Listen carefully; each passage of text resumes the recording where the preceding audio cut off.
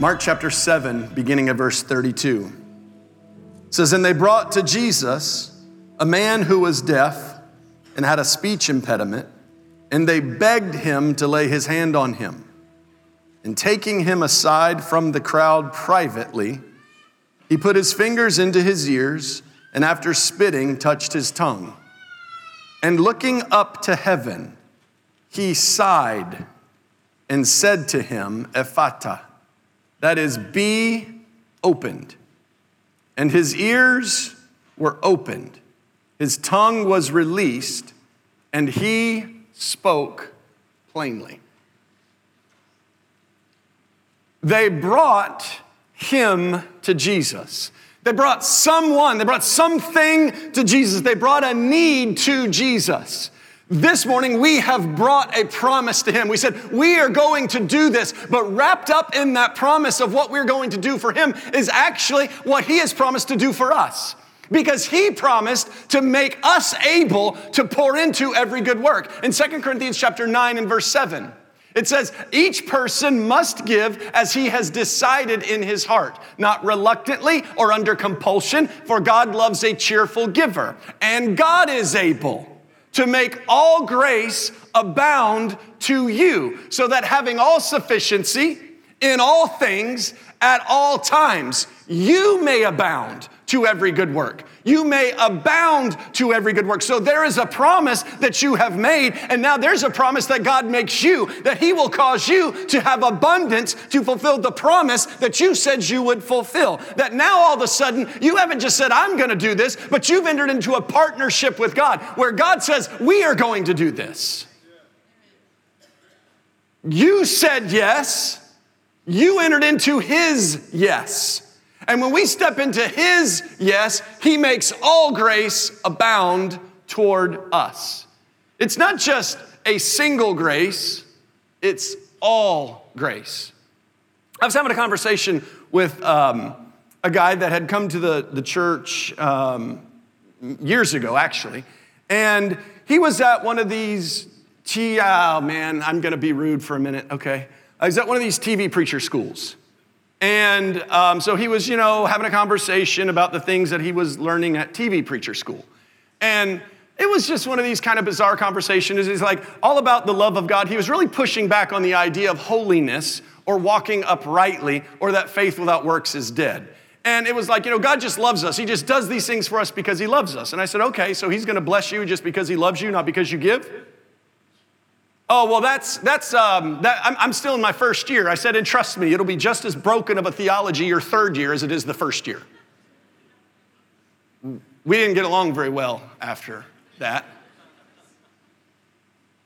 But here is why I say that. Because he makes all grace abound to you. Before you said yes to Jesus, the love of God that you could understand is that God so loved you that he gave you his only son. Before you said yes to Jesus, God gave you Jesus. That is the only love of God that you will experience without saying yes to Jesus. You don't get the Holy Spirit until you say yes to Jesus. I know that's a fun thing to say. But if we could receive the Holy Spirit without Jesus, then we don't need Jesus to spend eternity with him. So the love that we experience, the first grace, is that grace of salvation, but we have to have faith in Jesus before we enjoy the next grace, the Spirit of God coming and dwelling inside of us. And with each additional grace, there is a call to us to respond to his call. There is a call to us to respond to his invitation. And when we respond to that invitation, when we do the next thing, when we step into the next transformation, then from glory to glory, we are being changed. What is that change? It is the acceptance of the next grace that God has for us. There is a grace that you just stepped into this morning when you dropped your card in a box. Because you said yes to Jesus, you moved forward, and now he has another grace that you didn't experience yesterday. He has a grace for you today that you will walk in tomorrow.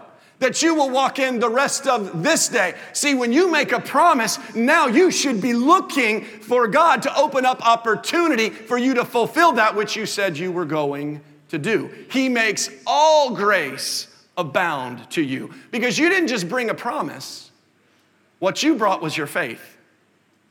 Your faith came and walked up here this morning. See, anytime I study one of these miracles from Jesus, you always get into kind of the academics or even some of the blog posts on this. And for whatever reason in 2023, maybe it's always been that way, but it's my experience. There are always people looking to take away the miracle. They're always looking to say, it was just, what was the bigger deal was that God saw him in his affliction. I actually don't think that's the bigger deal at all. I think the man who was deaf and could not speak properly, I guarantee you he was far more excited that Jesus said, be opened. We try to put this in kind of cute language and we try and clean everything up. Could we just admit and embrace what just happened? Like Jesus in this text, he spit and he touched a man's tongue. Don't try and clean that up. That's what he did. He took his fingers and he stuck them in the man's ear. Don't try and clean that up. Because when we eliminate the works, we eliminate the miracle. When we take away the thing that God is showing us to do, when we take away the behaviors that God is expecting of us, we get rid of the miracle. And so I don't want us to be embarrassed for us to live our faith in front of people. I don't want us to be embarrassed to walk out what God is calling us to walk out, because I'm pretty sure in this text, it actually mattered that Jesus stuck his fingers in the man's ear. I think it mattered that he spit and he touched his tongue. I was reading an interview by one of these sort of Hollywood elites that was playing the role of Jesus in a movie a few years ago. And he got to a moment in the story like this, where Jesus spit and he made mud and he put it on a blind man's eyes. And the actor said, when I got to that line, I said, I'm not doing that. That's stupid. Can't see anybody doing that. And he just sort of rewrote the script in the middle and they just went with it. I don't want to live my Christian life like a Hollywood elite. I don't want to live my Christian life like I always want to clean it up. Could we just live the gospel? Could we just embrace the ridiculousness of this text so that we can live in the miracle? There was a miracle in that text. A man that could not hear could hear. A man that spoke with an impediment suddenly didn't speak with that anymore. He spoke plainly. Why? Because the King of Kings and the Lord of Lords showed up in the middle of his situation. And so I believe that in the middle of your situation, Jesus will show up when we show up with our faith. Hebrews 11:6. Without faith, it is impossible to please him.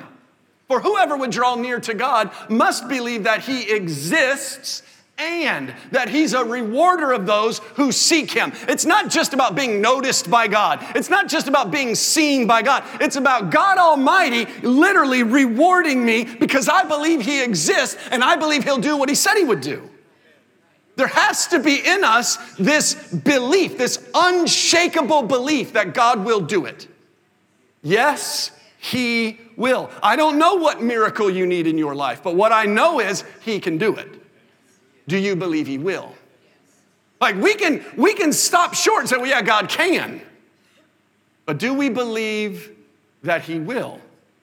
Without faith, it is impossible to please him. And so we see in this moment where they brought the need of a miracle, they brought him to Jesus. This morning, you brought a commitment.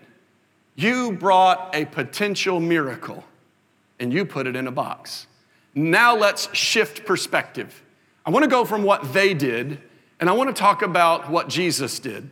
Beyond the fingers in his ear, beyond the spitting and touching his tongue, what else did Jesus do?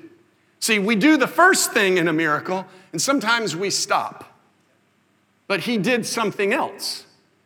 He didn't just do that. There were 3 other things that Jesus did.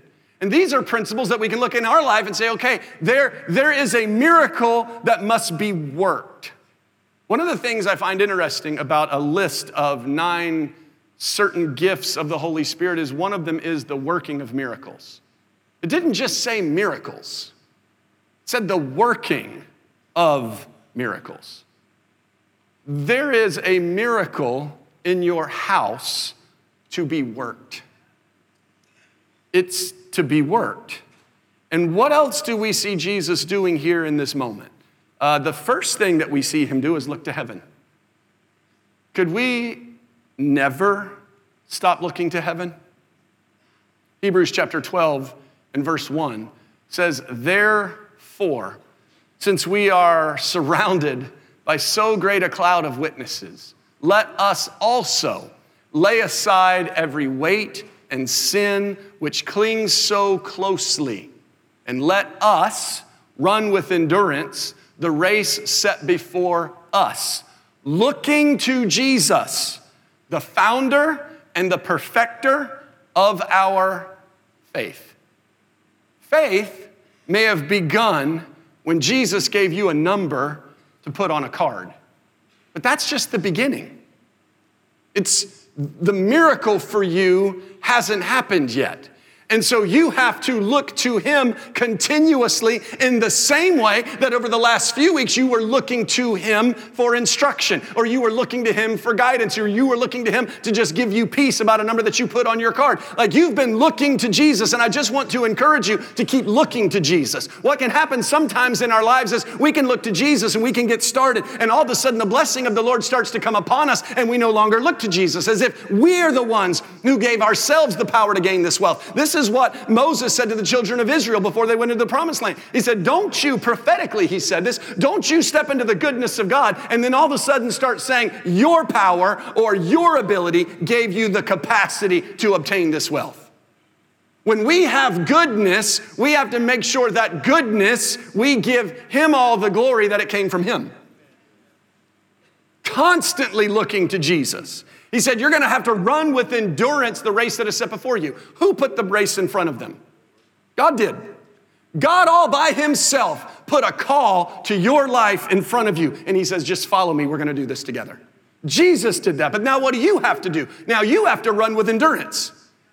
Jesus isn't running for you. I just want to let you know, did anybody ever have, who had kids? Who has kids out there?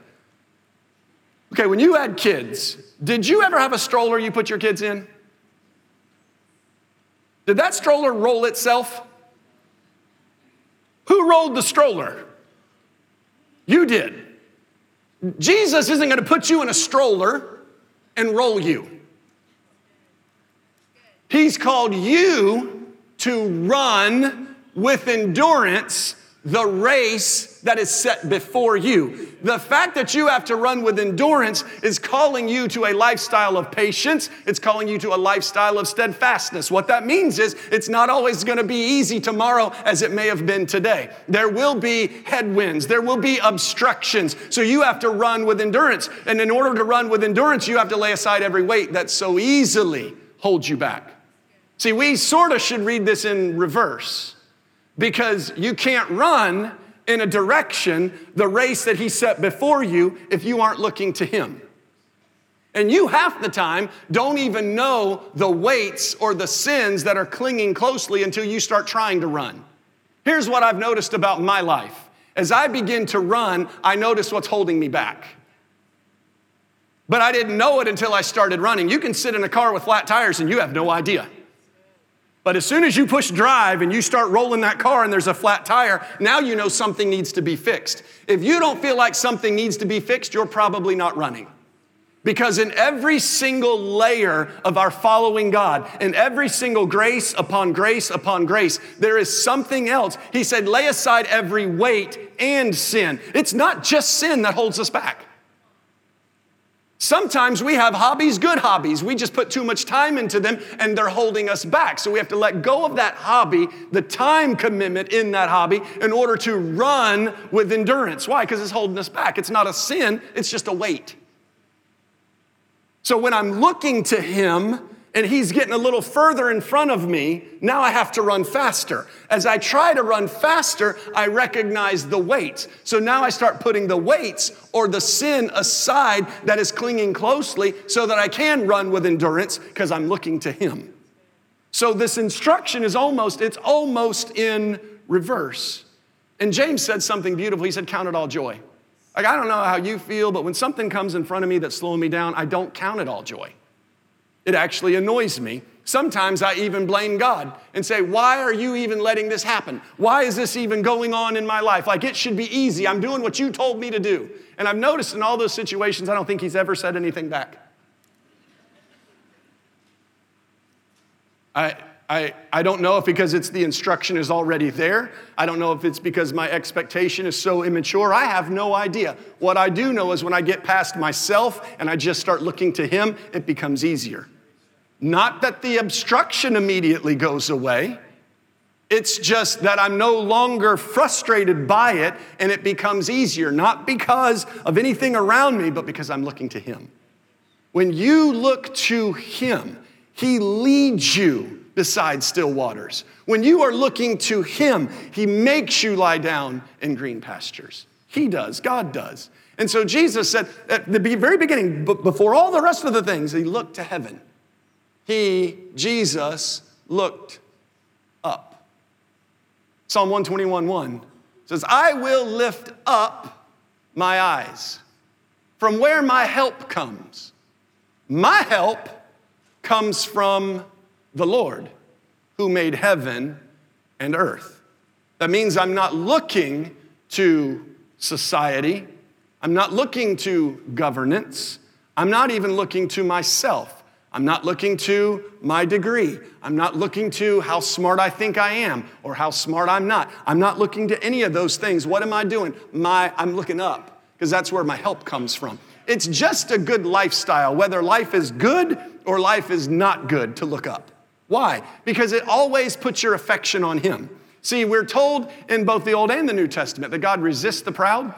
He resists the proud. But he gives more grace to the humble. Who is someone who is humble? Someone who's looking to Jesus. Someone who's glorifying Jesus. See, when I'm looking to Jesus and something good happens, what do? I give him glory. When something bad happens and I'm looking to Jesus, what do? Jesus, we have a problem. I'm always looking to him. Now, I say that like I am always looking to him. What I really mean to say is I should always be looking to him. Because there are times that something great happens and I'm like, I'm a pretty good parent. Something good happens. Pretty good leader. Somebody says, that's a great sermon. Pretty good preacher. I've said it before. I'll say it again. Cover your little kids' ears. I am a preacher. That means I am simply a jackass upon whom Jesus rides into church on Sunday. That's all it means. That's a gospel text, by the way. So we are always looking to heaven. And then it said that Jesus sighed. S-I-G-H-E-D. He sighed. And sometimes when we're reading, we just kind of blow past things and like, does that even matter? Oh, it matters.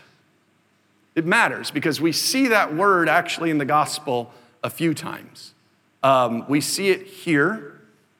We see its synonym when Lazarus was buried 4 days in a tomb. It said that when Jesus approached the tomb, he groaned within himself. He sighed. Here, there's the opportunity for a miracle. He looks to heaven, and then he sighed. And then we see all this explanation in Romans 8 about sighing, or the way that they translate the exact same word in Romans 8, they translate as groaning. We begin with creation groaning. Creation is groaning, sighing toward the coming of the Lord. What that means is when Adam sinned and sin fell on the earth, it did something to the earth. All of a sudden, it said that the earth produced thorns and thistles. These weren't things that were going on in the process of the earth before. In other words, the earth was alive, now the earth was dying. It was groaning toward the coming of the Lord from the moment sin came forward. People get all bent out of shape all the time, like the Lord is judging Florida during every hurricane season. That's just so ridiculous. It's ridiculous. He's always judging the Midwest during tornado season. He's always judging Florida during hurricane season. It's just the earth groaning. The earth is just, it's frustrated with the means to which it lives in right now. And it is simply groaning towards the coming of the Lord. Let me just say something. I believe in godly judgment. God will judge. But when God judges everyone, it's because everybody's guilty. God isn't judging Christians for the guilt of the sinner right now. So God's not tearing up Christian stuff with hurricanes and tornadoes. I know. But it's just not happening. Are hurricanes happening? Yes. Are tornadoes happening? Yes. Are earthquakes happening? Yes. But God's not just judging California so it'll just fall off the earth one day. I mean, California will get judged one day, along with the rest of the earth, when Jesus comes back and he brings his judgment with him. Okay, so the earth is groaning, it's sighing. Then we also see where the body is groaning. You were actually created to live longer than you get to live. But when sin came, now the body groans. What does that mean? It means we get old. That's what it means. We don't see as good as we saw. We aren't as fast as we used to be. We don't jump as high as we used to jump. We peak out at, 24, 25. And then from there, all of you, it's downhill. It's downhill. Why? Because the body groans toward the coming of the Lord. It wants Jesus to come back. It desires to be in the presence of Jesus. This mortality will put on immortality. There is a desire to be in the presence of God. And so when it goes through all this explanation, then in Romans 8, verse 26, it says, likewise, in other words, like all these things, likewise, the Spirit helps us in our weakness. For we do not know what to pray for as we ought. But the Spirit himself intercedes for us with groanings too deep for words. That word groaning is the same word here when it said Jesus sighed. Here, it's groanings. Here, it's Jesus sighing. Jesus sighed for the benefit of the person who was deaf and could not speak. What is that an example of? That is an example of someone praying with groanings too deep for words when the person who was in great need couldn't pray. Could Lazarus pray when Lazarus was dead in a tomb? No. So the Spirit himself made intercession for Lazarus. How did he do it? Through Jesus, the Son of God. How did the Spirit intercede for the deaf man? Through Jesus, the Son of God. How will Jesus intercede for you? Two ways. Others praying for you by the Spirit, and you praying for you by the Spirit. Because when you pray by the Spirit, it's not you praying anyhow, it's him. So Jesus has given us this example, and the apostles gave us this doctrine that we have an understanding that there is a prayer that is too deep for words. And when we step into that place of prayer that is too deep for words, then that is the Spirit of God interceding for us. Because it's not you praying. Even if it's your mouth, it's not you praying, it's him. We see this in 1 Corinthians chapter 14 and verse 15. What am I to do, Paul says? I will pray with my spirit, but I will pray with my mind also. I will sing praise with my spirit, but I will sing with my mind also. The contrast was made between praying with your mind or words that you understand and praying with your spirit, words that you do not understand. That is the contrast. So when we pray by the Spirit, we step into a place where the Spirit of God is praying. See, when we prophesy, that's the Spirit of God speaking. When we pray in tongues, that's the Spirit of God praying. When we groan, that's the Spirit of God sighing, making intercession for us. And we have to understand, I want you to understand that as you step forward from this moment, you are probably going to have to pray more than you've prayed before. Because as you step into more opportunity or the opportunity for more opportunity, you need to be ready for it. That means you need to be prayed up. Don't just pray when things are like coming at you quickly. You need to be so prayed up that when they come, you can discern, is this right? Is this wrong? Is this a yes? Is this a no? What? You don't always have time to stop and say, give me 3 weeks. You might not have 3 weeks. That deal might be on the table for 2 hours and you have a yes or you have a no. If you're prayed up, you'll know if it's a no. If you're prayed up, you'll know it's a yes. I can speak very experientially to this because there are many times in my life where opportunity will come and I'm not ready for it. I'm just not ready for it. I haven't prayed the amount that I should have prayed to be in a place to be ready for this opportunity. See, we're told in Romans that we are to prophesy according to the measure of faith we have. I can't prophesy beyond my measure of faith. Like I've heard people say this all the time, and maybe they don't mean it manipulative, but it sort of comes across that way. They'll encourage people to give more and more and more and say, you can't outgive God. It's true, you can't outgive God, but you can outgive your faith. Meaning you can make a promise and go beyond your capacity to fulfill that. If we do that, we have to get on our knees. We have to get into the gospel. We have to catch up, and then we have to stay caught up. Like, I want to make sure that my faith is at the level where I'm actually living, because I don't want to get out there on my own.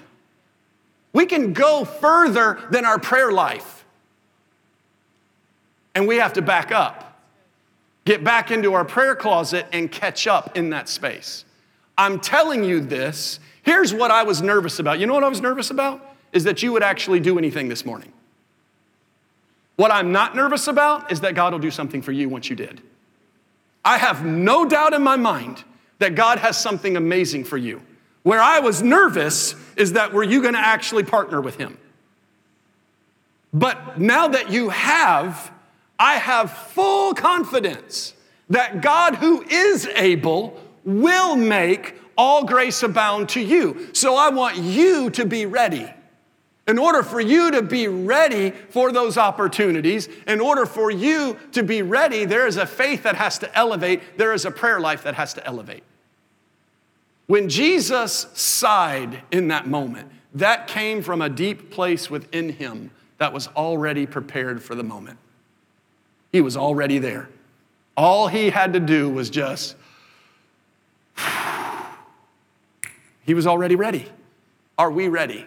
If an opportunity came to you tomorrow morning, would you be ready to say yes? We need to be. We need to be prepared. Because here's the thing, if I'm looking to heaven, opportunity's coming. If I'm looking to heaven, blessing is coming. I would like to hope that everybody's just gonna, along this journey, open up your mailbox and there's just gonna be cash in there. Like, that'd be cool.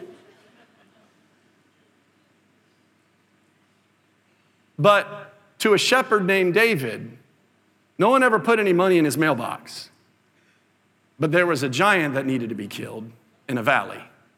And when everybody else had the same opportunity, please hear me, they all had the same opportunity. Goliath was challenging the entire nation, and everybody's just standing around. You first? No, you first. A man who God had been preparing in a field showed up ready to go. And he said, what is this? It's Goliath. He's going to kill us all. What are you talking about? We serve God Almighty. Like, no, we can do this. Calm down, young man. You don't know what you're talking about. There are people that will look at you and say, calm down. You don't know what you're talking about. Just step into the fullness of what God has for you and silence the haters. Just go ahead and do that. Just walk into what God has laid out for you and just watch him perform a miracle. Just step into it. Are you side up? Are you ready? Are you looking to heaven? Have you spent that time in prayer? And then the last thing he did, he just spoke life. This is another thing that I get wrong all the time. This has been this entire series has been like walking around in my underwear. It's just very exposing. So like, I can be funny cynical, but I can also be dark cynical, where like the whole world is falling apart. And sometimes I get over in that space. And thankfully, I have an extremely faith-filled wife that just kind of pulls me out. And that is super helpful, for real. But sometimes not even she can pull me out of that place, and I just have to go and just pray and pray and pray and pray until I have his thoughts, until I have his meditations. See, I don't know if you've noticed, I have plenty of word in me. I mean, it's just in there. I study a lot. I have a pretty good memory. I can say it, but I don't always say it. Why? Because sometimes my emotions get out of check. See, that's a prayer thing. There's plenty of you have the word in you. You just haven't spent time in prayer so that your heart is healthy, so that the word is what is being spoken. But Jesus, when he went into that prayer place, he came out with a word. And there was a time where I was just miserable, really. And my wife, she's like, I think you need therapy. I said, I might need therapy. And I don't say that despairingly, like I probably did. But I just remember night after night after night, just going to a place of prayer and just praying and praying and praying and praying. And finally, in that place, I got to a height where I could hear God. Remember when Elijah was in the back of a cave? God didn't crawl in the cave with him. We have a lot of theology today that's just suggesting God's just crawling in caves, making a fire and sitting down with you. God stood at the face of the cave. He said, Elijah, what are you doing in there? Come out here. You get out of the hole and come out here and talk to me. And so I was in that place of prayer so I could get out of that hole. And when I got out of that hole, the word of the Lord came, a whisper. He said, the voice of famine has ceased, and I hear the sound of abundance of rain. Now, that was as much of a rebuke as it was a prophecy. What was he saying? The voice of famine has ceased. In other words, stop complaining. Get out of that, stop it. Like if God's not correcting you, you're probably not very close to him. And I mean that because we're promised that whom the Lord loves, he corrects. So if I know God loves me, but I'm traveling so far away from him, I don't hear his correction, I think I'm awesome when I'm not awesome. But if I stay close, he keeps me close. And he keeps me close by correcting me when I'm wandering over here or I'm wandering over here. So the voice of famine, he's saying, has to cease. Why? Because I hear the sound of abundance of rain. I had to quit hearing my own complaining so that I could hear his sound. I couldn't hear him because all I heard was me. I was the voice of famine. He was the sound of abundance of rain. This is true for all of us. He is the sound of abundance of rain. And when Jesus came into that moment, he went into prayer and he came out with a word from heaven. God will give you a word from heaven for your next season. For your next season, there will be a word from heaven, and that word will sustain you, and that word will direct you, and that word will keep you. You need a word from heaven. You need to prophesy. That is the promise for the last days, that the sons and the daughters will prophesy. I just want to go back to the front. If we're going to believe in miracles, then let's do the work of miracles. When we want to see a miracle, there better be a prophecy. For there to be a prophecy, there has to be time spent with God. For there to be time spent with God, I've got to spend my life in a way that I'm looking to heaven and I'm not looking to culture, because otherwise I'm happy here. But if I look to him, it forces me to pray. And when I pray, I get a word and I prophesy. What was his prophecy? Be opened. Be opened. And what happened? His ears opened and he could speak plainly. God didn't just see you this morning, though he saw you. He has a miracle for you. And that means you have to speak what he says. Jesus gave us this moment. In Matthew chapter 6 and verse 30, he said, "But if God so clothes the grass of the field, which today is alive, but tomorrow is thrown into the oven, will he not so much more clothe," I'm going to make this personal, me. Like this is your statement along the way. Will he not much more clothe you? We make these words personal to us. Will he not much more clothe me? Verse 31, "Therefore, I will not be anxious." That some of you could just say that every morning and just stop right there. Therefore, I will not be anxious. If God so clothes the grass of the field, which today is alive and tomorrow is thrown into the oven, will he not much more clothe me? Therefore, I will not be anxious. Saying, what shall we eat? What shall we drink? Or what shall we wear? But then he goes on. And I love the way he goes on. But, now make this personal, I will seek first the kingdom of God and his righteousness, and all these things will be added to me. Jesus, when he said all these things will be added to me, he's echoing the language of Malachi chapter 3 and verse 10, which was a promise attached to the giver. This was the promise that the Lord will literally open up the windows of heaven for you and pour out a blessing for you until you have no more need. So this is my statement. The Lord says that he will open up the windows of heaven for me and pour out for me a blessing until I have no more need. The Lord will open up the windows of heaven for me and pour out a blessing for me until I have no more need. This is what I will say. Why? Because if he clothes the grass of the field, then he will clothe me. So I just keep seeking first the kingdom. I'm not going to be anxious about what is or what is not. I'm going to just keep seeking first the kingdom. I'm going to keep looking to Jesus. I'm going to keep spending my time in prayer, and I'm going to emerge every single time out of that with a word from heaven. And when I speak a word from heaven, what I'm speaking is life. Jesus said in John chapter 6 and verse 63, it is the Spirit who gives life. The flesh is no help at all. The words that I have spoken to you, they are spirit and life.